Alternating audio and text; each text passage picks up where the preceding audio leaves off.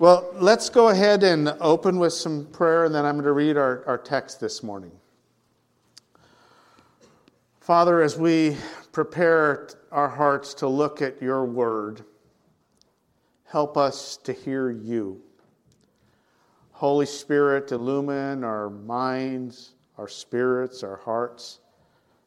Speak to us for your glory in the name of Jesus. Amen. Our scripture this morning comes to us from the revelation of Jesus Christ, chapter 2, verses 1 to 7. But I'm going to actually start a little bit before that, up in verse 17, just to give a little background. So this is the word of the Lord.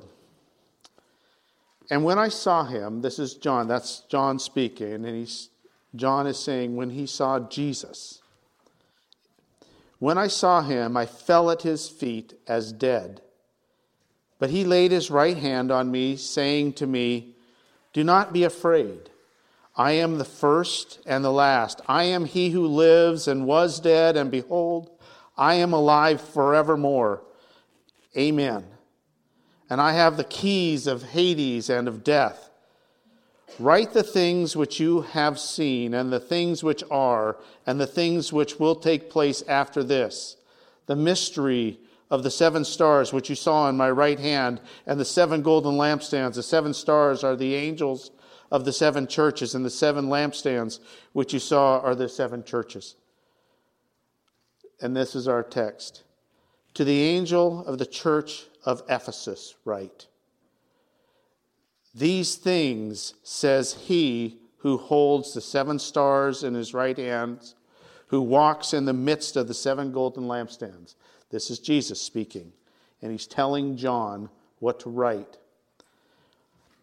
I know your works, your labor, your patience, that you cannot bear those who are evil, and you have tested those who say they are apostles and are not, and have found them liars. And you have persevered and have patience and have labored for my name's sake and have not become weary. Nevertheless, I have this against you, that you have left your first love. Remember, therefore, from where you have fallen, repent and do the first works, or else I will come to you quickly and remove your lampstand from its place, unless you repent.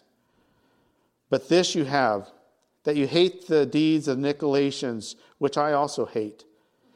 He who has an ear, let him hear what the Spirit says to the churches.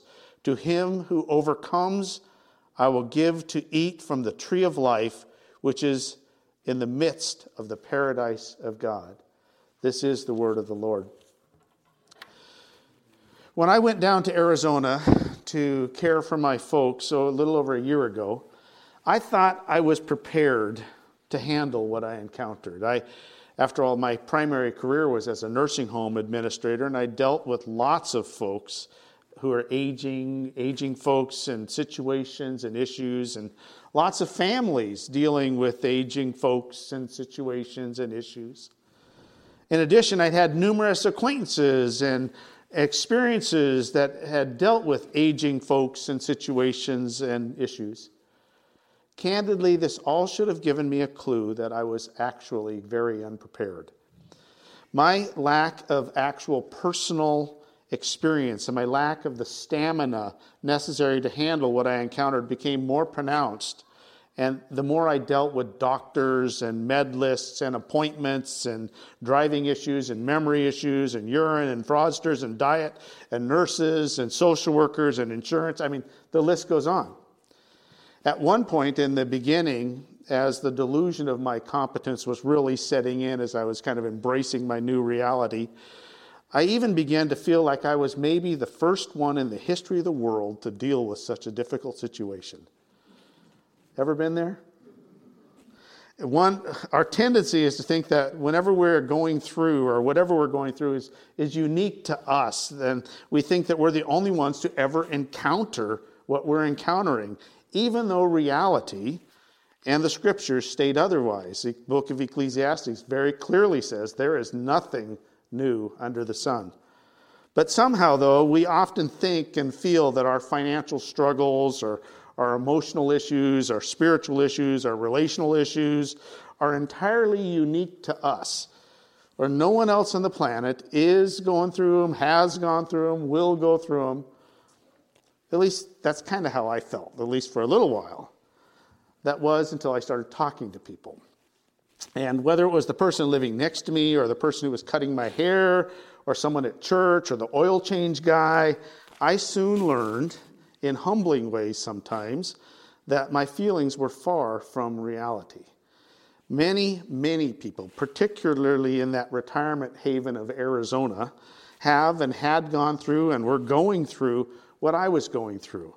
And many of them were going through way more difficult situations than mine. Had I been wiser, I would have learned from their example, if not merely to understand that I was not alone in this process. You see, there's great value in listening to the stories of those who've traveled on roads before us. And this is one of the beauties of the Scriptures. God has given us His Scriptures that are filled with such life examples, from learning about sin and repentance through the story of David and Bathsheba, or to learning about forgiveness and restoration from the story about Peter and a rooster, or to learning about grieving and suffering from Job, or to learn about faithfulness in the face of overwhelming adversity in the book of Judges, or to learn about the advantages of faithfulness versus wickedness in the book of Kings. We can learn from the stories of those people who have gone before us. And we're not limited to merely looking at individuals like David or Naaman or Ehud or Paul. We also have examples we can learn from by looking at nations and even communities in the Scriptures. Of course, we have all of the lessons of Israel, and there are many. We also have lessons to learn from Egypt and Babylon and for example, the Philistines who got more than they bargained for one time when they thought their God was more powerful than Yahweh. I don't know if you recall the story, but the Philistines had taken the ark and set it in front of their idol god, who kept falling over until it was shattered, and then the Philistines broke out with tumors and a rodent infestation. I mean, it's a great story. And at a minimum, that story teaches about the Philistines, teaches us to never underestimate God and never subordinate Him to anything. So we can learn from stories.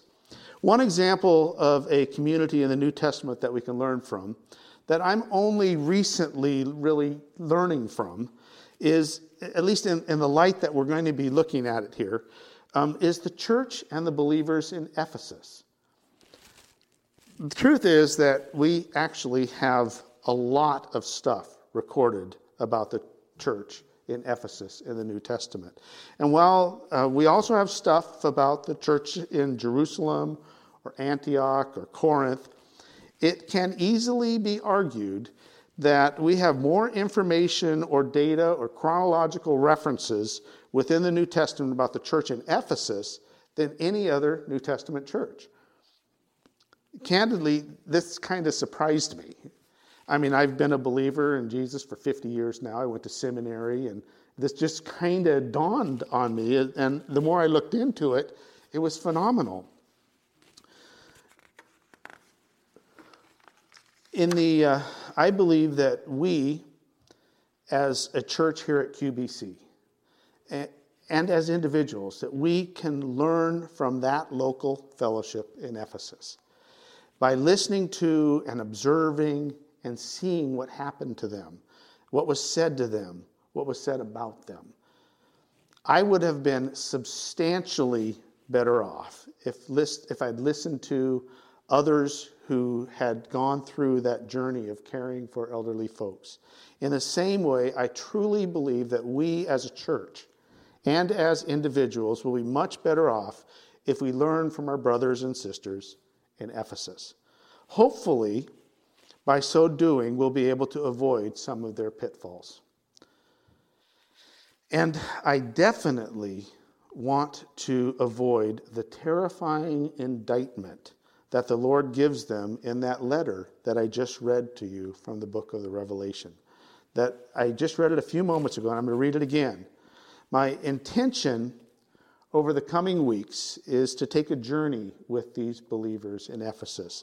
This morning we're going to start off with a quick overview of some of the info that we have about these fellow believers, and then take a brief look at that letter.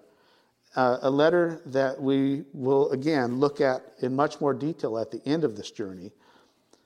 But today, we're just going to do this quick overview of the history and then take a brief look at the letter. But before we begin that quick overview, as recorded in the New Testament, let's read the letter again that includes that concerning indictment. And this is a letter that we as a church do not want to receive. And remember that this letter is from the glorified, eternal, all-powerful Jesus, and was written to a church, a real church like us. And here's a little interesting thing. A church that's only about as old as us here at QBC. According to the famous historian Tom Borges, who now resides in the desert regions of Arizona, that foreign land, our church was started in April 1984. That would make us 39 years old. The indictment of the Ephesian church was given by Jesus to the Ephesian church when they were about as old as us. There's a question about whether it was 17 years or 44 years, and it has to do with the dating of the Revelation, which we can talk about later on. But the purposes, that difference of when the Revelation was written really doesn't matter, because the point is that it's a church about as old as us. And this is one of the most important churches in the New Testament times, and it was about as old as us. And it was not a good letter. Particularly when we consider, which we will over the coming weeks, all that's gone before this. So now the indictment. I'm going to read it again. Revelation chapter 2, verses 1 to 7. To the angel of the church of Ephesus write, these things says he who holds the 7 stars in his right hand, who walks in the midst of the 7 golden lampstands. I know your works, your labor, your patience, that you cannot bear those who are evil, and you have tested those who say they are apostles and are not, and you've found them liars, and you have persevered and have patience and have labored for my name's sake and have not become weary. Nevertheless, I have this against you, that you have left your first love. Remember, therefore, from where you have fallen, repent and do the first works, or else I will come to you quickly and remove your lampstand from its place, unless you repent. But this you have, that you hate the deeds of the Nicolaitans, which I also hate. He who has an ear, let him hear what the Spirit says to the churches. To him who overcomes, I will give to eat from the tree of life, which is in the midst of the paradise of God. And the concern is really verses 4 and 5. Nevertheless, I have this against you, that you have left your first love. Remember, therefore, from where you have fallen, repent and do the first works, or else I will come to you quickly and remove your lampstand from its place, unless you repent. Later in this message, I will touch on a little more detail what is meant by remove your lampstand. For now, let me just say, whatever it means, it is really bad, and we really do not want that to happen to us. Now, some background. The church in Ephesus was founded around 52 or 53. This is a little history lesson here. Around 52 or 53, about 20 years after Christ's resurrection. While there is some belief that the Apostle John had visited Ephesus before Paul, the church really did not start until Paul's visit in 52 or 53. Acts 18, in Acts chapter 18, verses 18 to 21, gives us this first encounter with the church. And this comes after Paul had had a very dynamic time in Corinth, where he had been there for about a year and a half. The church had gotten going, and this is where our text picks up in Acts chapter 18. So Paul still remained a good while there in Corinth. Then he took leave of the brethren and sailed for Syria, and Priscilla and Aquila were with him. He had his hair cut at Cenchrea, for he had taken a vow, and he came to Ephesus and left them there, Priscilla and Aquila. But he himself entered the synagogue and reasoned with the Jews. When they asked him to stay a little longer time with them, he did not consent, but took leave of them, saying, I must by all means keep this coming feast in Jerusalem, but I will return again to you, God willing. And he sailed from Ephesus. So Paul shows up in Ephesus with these two people he had met in Corinth, Aquila and Priscilla, who were tent makers that Paul had spent a fair amount of time with in Corinth. They were Jews who had been ordered out of Rome by the emperor when all of the Jews were kicked out of Rome, and they landed there in Corinth. Paul connected with them because of their similar trade, and he led them to the Lord Jesus, discipling them and even preparing them for Christian ministry. Then these two traveled with Paul to Ephesus, and the church is born. And after Paul arrived in Ephesus, he performed a Jewish ritual, which is really interesting. We'll look at that next week. He preached the gospel to the Jews, stayed for a short while. Then Paul left these new disciples, Aquila and Priscilla, left these with the new believers there in Ephesus, promising to return, after which Paul spent time in the surrounding areas. That's the birth of the church in Ephesus. We next encounter the Ephesian church when another preacher shows up in Ephesus named Apollos. There was a problem with Apollos, though, because Apollos only knew the baptism of John the Baptist. He hadn't heard of Christ, and he only knew of John's baptism.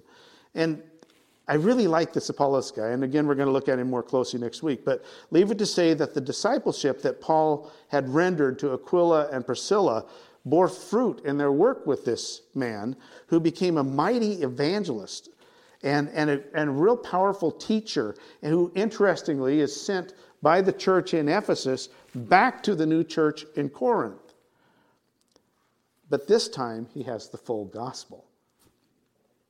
And then we have a very interesting story in Acts 19, verses 1 to 10, in which Paul, after arriving in Ephesus for a second time, encounters some folks similar to Apollos who may have been evangelized by Apollos. We really don't know for sure, but they were also dealing with this partial or this incomplete gospel, knowing only John the Baptist and John's baptism, and nothing about the rest of the gospel. And they were particularly in the dark about the Holy Spirit, who Paul later reminds the Ephesians in his letter to them, the Holy Spirit is a deposit guaranteeing our inheritance until God finishes his work. They were missing that part. After this, we have a story in Acts 19 involving some itinerant Jewish exorcists who made the mistake of trying to cast out demons in the name of Jesus without knowing Jesus, or being true Christians or true followers of Jesus. And it didn't turn out very well for them, but it did have an impact on others in that area as God used their folly and their judgment for his glory. The next thing that we have recorded on the church of Ephesus, this is a lot of stuff. You know all these stories, but when you put them together, there's a lot going on here in Ephesus. So the next thing we have recorded on the church of Ephesus is about a riot that was caused by the makers of some idols who were upset that the gospel of Jesus was impacting their pocketbooks. They weren't able to sell as many idols. It too is a great story, and in many ways it shows the boldness and the maturity of this fledgling church that was only a few years old at this point. Then at the beginning of chapter 20, after a period of about 3 years, a time during which we can safely say that Paul has taught them the basics and way more, We have Paul departing Ephesus and going on his missionary journey that eventually has him headed back to Jerusalem. The next encounter with the Ephesian church occurred probably around 57, 58 AD, about 5 years after the church was started in Ephesus. On Paul's journey, on his way to Jerusalem, where he will be arrested, leading to his imprisonment, leading to his trial in Rome, Paul stops over at a place called Miletus, where he had another encounter with the church. This time, the elders of the church of Ephesus came down to spend some time with him because Paul was not able to go up to be with them. But in that meeting, which is a really emotional story when you read it, Paul makes it very clear that the church, these elders, they have the basics. They have all of them. He makes it very clear they're going to have some challenges. And he makes it very clear that they need to deal with them when they come up. And he makes it very clear that he loves them. And these guys really love Paul. The whole thing ends with this tearful time there on the beach as they're all saying goodbye and all crying and weeping. From there, Paul goes to Jerusalem, where he's arrested and imprisoned, and he appeals to Caesar. We know that story. And he ends up being taken as a prisoner eventually up to Rome, where he's under house arrest. And yet he spends his time evangelizing and writing some letters, among which 4 of them are in our canon: Philippians, Colossians, Philemon, and the letter to the Ephesians. Which brings us to the book of Ephesians, which Paul wrote while in prison in Rome, and most likely with Timothy nearby and very aware of the letter. This would have been around 61, 62. Remember, they're founded in 52, 53, so it's about 9 years after their founding. When we look at this letter, we get to know the church. Paul loved this church, loved these folks. Even though the church was maybe only 8 or 9 years old, it was vibrant and knew a ton of stuff. And this letter was written by someone, Paul, who knew them. He knew these believers in Ephesus, a church that had been growing and was maturing since being established. And in this letter, Paul again reminds them of the basics and calls them forward. After this, the information on the church in Ephesus is more indirect. First, there are the letters Paul wrote to the pastor of the Ephesian church, Timothy, around 64 or 65, about 11 or 12 years after their founding. Paul wrote these letters after his release from Roman imprisonment, after the last chapter in the book of Acts, while Paul most likely spent that time ministering in other areas, probably Macedonia, though other scholars think that Paul may have, during this time, actually made it all the way to Spain. What is clear is that during this time, Paul sent Timothy to the Ephesians in the midst of it all. Paul's letters to Timothy were sent by Paul, Timothy's mentor, to address issues he knew Timothy, as the pastor of the Ephesian church, a church Paul knew very well, was encountering. The next connection with the Ephesian church would be the 3 letters that the Apostle John wrote, who, according to tradition and some not completely conclusive references in the New Testament, served as the pastor of the Ephesian church after Timothy. What is safe to say is that though 1st, 2nd, and 3rd John were not written specifically to the Ephesian church, there is a fairly high degree of certainty that the intended audience included the church in Ephesus, and might have even been written specifically to members of the church of Ephesus. But beyond this, it can safely be assumed that what was said in the letters would not have been entirely foreign to them in the Ephesian church, since they would have heard it from their pastor who had been there. They probably heard this material firsthand, and if not, they would have seen the letters. And the 3 letters undoubtedly addressed the issues the Ephesian church was dealing with. So by looking at those, we learn about the Ephesian church. The final bit of information we have in the scriptures on the Ephesian church is the letter from Jesus in the Revelation, which we read earlier. So that was a fast history lesson. There's going to be a test, so make sure you got all those dates right. But you got an idea that there's a lot of stuff going on in this Ephesian church. It's not, for too many years, when I thought of the Ephesian church, I thought of the letter to the Ephesians, and that was it. There's a lot of stuff, and we're going to learn from these brothers and sisters. So in between the time the church started in 52, 53, and the letter recorded in the Revelation, that's about the same time that QBC's been around, that church had the benefit of the teaching and discipleship and leadership of Priscilla and Aquila, of Apollos, of Paul, of Timothy, and of the Apostle John. And that's just who we know of for sure. Paul was there for at least 3 years, longer than he was anywhere else. Timothy, possibly longer. And John, maybe even longer. They had also seen miracles and wonderful works of God and had a very important letter written to them and had access to the other epistles that were circulating. Plus, they had the instructions that Paul wrote to Timothy, and they had probably privy to all of John's thoughts on a first-hand basis, and they were reflected in those 3 epistles. This was a church. Basically, this church had a ton of stuff. Stuff that any other church, and this is not to encourage envy, but any other church would have been envious of. But even all of that, did not help them in the end. When it came down to it, they blew it. And brothers and sisters, I do not want that to happen to us.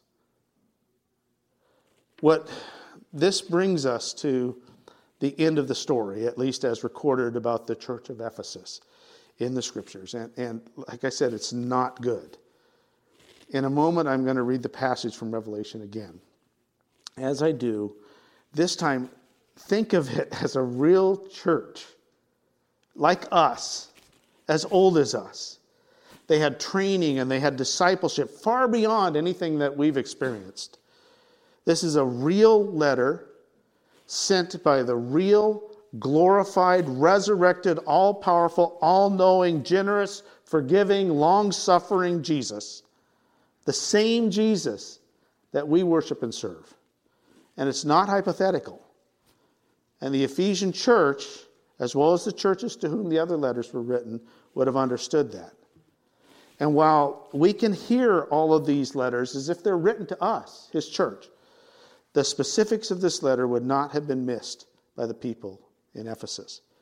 And while the scripture is silent on what happens to the Ephesian church after this, in truth, that really doesn't matter, at least to us. What happened to them is exactly what Jesus said would happen to them, depending on their response. What matters for us is how we respond. When it comes down to it, what they did is not as important as what, at least for us, as what we do. Now hear the letter one more time. To the angel of the church of Ephesus write, these things says he who holds the 7 stars in his right hand, who walks in the midst of the 7 golden lampstands. I know your works, your labor, your patience, that you cannot bear those who are evil, and that you have tested those who say they are apostles and are not, and have found them liars. And you have persevered and have patience and have labored for my name's sake and have not become weary. Nevertheless, I have this against you, that you have left your first love. Remember, therefore, from where you have fallen, repent and do the first works, or else I will come to you quickly and remove your lampstand from its place, unless you repent. But this you have, that you hate the deeds of the Nicolaitans, which I also hate. He who has an ear, let him hear what the Spirit says to the churches. To him who overcomes, I will give to eat from the tree of life, which is in the midst of the paradise of God. As I said earlier, we will get into this letter more at the end of the series. But for now, let me just summarize a few things. The church was not all bad. In fact, Jesus commended them for their works, their toil, and their patient endurance in waiting and in suffering. He also commended them for standing on the truth and for resisting evil, and even for good discernment. On top of that, they were commended for enduring patiently, something I am not very good at, and for bearing up, most likely to intense persecution and hardship, also something I'm not good at and hope I will do better. And they were doing it for Jesus' name, not their own name. And they were not growing weary. This is not all bad. Candidly, if that were my report card or this church's report card, I'd be thrilled. Wouldn't you? I mean, that's a good report card.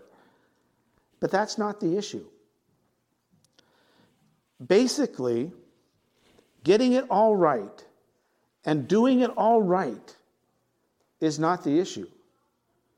What it says in verses 4 and 5 is what matters. Nevertheless, I have this against you, that you have left your first love. When the Lord of the universe says he has something against you, it should concern you. Actually, at this point, all the other stuff really fades away. In fact, the seriousness of this indictment is such that they are merely given a choice.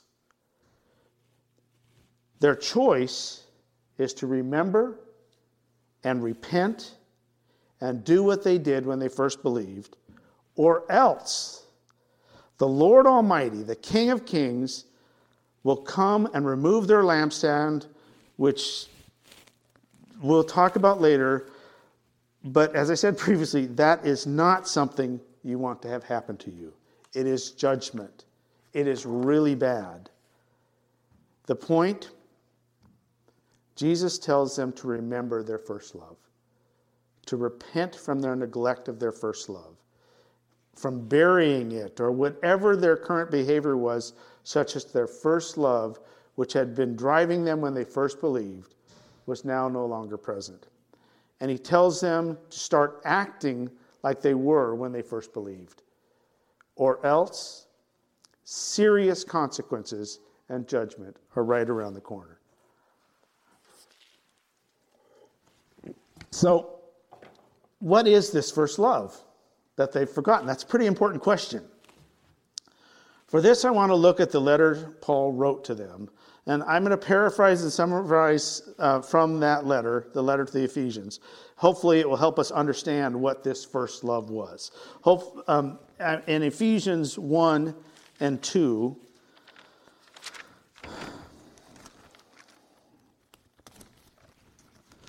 in Ephesians 1 and 2, Paul repeatedly and powerfully reminds the church of the grace shown to them. He reminds them of God's great love for them and how Christ died for our sins out of love, that we absolutely did not deserve it, and while we were actually dead and lost and separated from him, he died for us.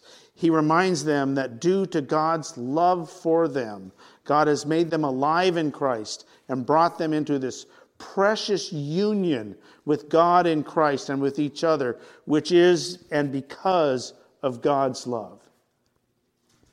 That's an oversimplification, but that's the first two chapters. But you get the gist. And then a little later in chapter 3, Paul says this. I'm going to read Ephesians 3, 14 to 19.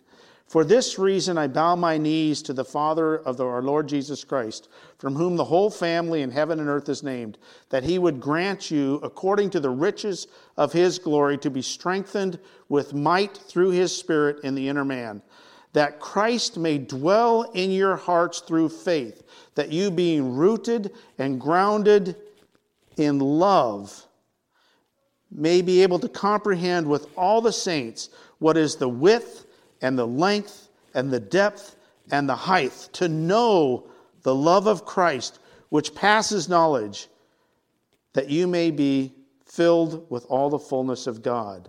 A little later he says in Ephesians 5:1 and 2, therefore be imitators of God as dear children, and walk in love, as Christ also loved us and gave himself for us, an offering and a sacrifice to God for a sweet-smelling aroma. There's more, but I want to turn to the words of their pastor now, the Apostle John, which the Ephesians would have heard a few times. This is from John, 1 John 4:7-11. Beloved, let us love one another, for love is of God, and everyone who loves is born of God and knows God. He who does not love does not know God, for God is love. In this the love of God was manifest towards us, that God has sent his only begotten Son into the world, that we might live through him. In this we love, not that we loved God, but that he loved us, and sent his Son to be the propitiation for our sins. Beloved, if God so loved us, we also ought to love one another. Do you get the idea? And of course, there's this summation that comes in 1 John 4:19, which says, we love him because he first loved us. This love thing is a big deal. And the Ephesian church seems to have forgotten this. And they are in trouble for not loving him and for not loving each other. They've forgotten the amazing, astounding, eternal love of God for them that was demonstrated in Christ Jesus. And they are not loving each other as they did at first. When they first came to understand the love of God, which resulted in them loving each other, which was the work they did at the beginning. They've forgotten the one who loves them. The thing Christ has against them is they've forgotten their first love. They've forgotten him. Well, okay, we've covered a ton of stuff this morning, and I'm looking forward to the upcoming weeks as we explore this deeper and broader and learn from our brothers and sisters in Ephesus. But for now, I want to hone in on one more time on this first love thing. The consequence of having lost it, or of letting it fade away for whatever reason, regardless of how good we are in other areas, and how good our doctrine is, and how much we are willing to go to bat for the truth, and how much suffering or persecution we are even willing to endure for the name of Christ, the consequence of having lost that first love is very serious. We cannot lose our first love. We must remember Jesus and God's love for us demonstrated in Jesus. So I ask you, have you lost your first love? Has it faded? Is this love for Jesus coming out in your love for others? If so, we need to be really concerned about the consequences that Jesus told the Ephesian church would happen for letting that happen. It is not good. So, if you're concerned that your first love might have faded or is gone, I have the solution. Okay, ready? Close your eyes. Now try to love. Come on, try harder. Try. Squint, see if it works. That's not going to work. That's just not going to work. My brothers and sisters, the solution is not to try harder to love. To love Jesus or to love anybody. But it is found in thinking about and remembering, as the letter to the church reminds them, to think about the one who loved them, who loves us, and what he did for us. Think on the love demonstrated towards you, in that while you were a sinner and fully deserving of the eternal, righteous judgment and wrath of a just and all-powerful God, that God loved you so much that he died in your place, enduring the judgment we deserve. That's what we need to think about. And it really does matter what you think about. I want to do another exercise. Concentrate now.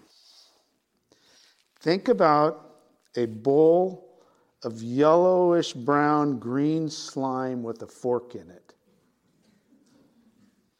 How do you feel? Anybody hungry? Now think about a bowl of ice cream with the hot brownie underneath it, and you can still smell it from baking in the oven, and maybe a little hot fudge and whipped cream, maybe even a cherry on top with a fork in it. Feel a little better than the green slime? I mean, it's a silly example, but thinking about things matters. Remembering things matters. Now another exercise. Remember, think about Jesus on that cross as he was suffering and dying for you, so that you would not bear the full righteous judgment and wrath of God, who is going to hold you accountable for all the sins you've ever done. And he's hanging there and doing it because he loves you. Remember him and what he did and what it was like when you first realized this. Think about it. Remember. You got it? Hold that thought. Now try to hate your neighbor who irritates you. Try to be upset with your Christian brother about something petty, even something big. Remember, Jesus also died for them. Do you get it? If we want to love one another more, to love Jesus more, to live out that love, don't try. It won't work. Trying harder to love won't work. But look at Jesus. Look at him. Remember what he has done. That is when transformation happens. That is how we will get our first love back. That is what the Ephesian church was not doing. That we as a church cannot go that direction. Brothers and sisters, as we walk and grow together, let us remember him, Jesus, and let us not lose our first love. Let's pray.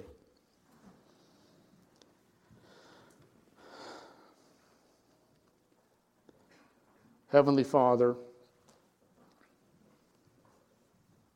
it is impossible for us to fully comprehend the full measure of your love for us demonstrated in Christ Jesus.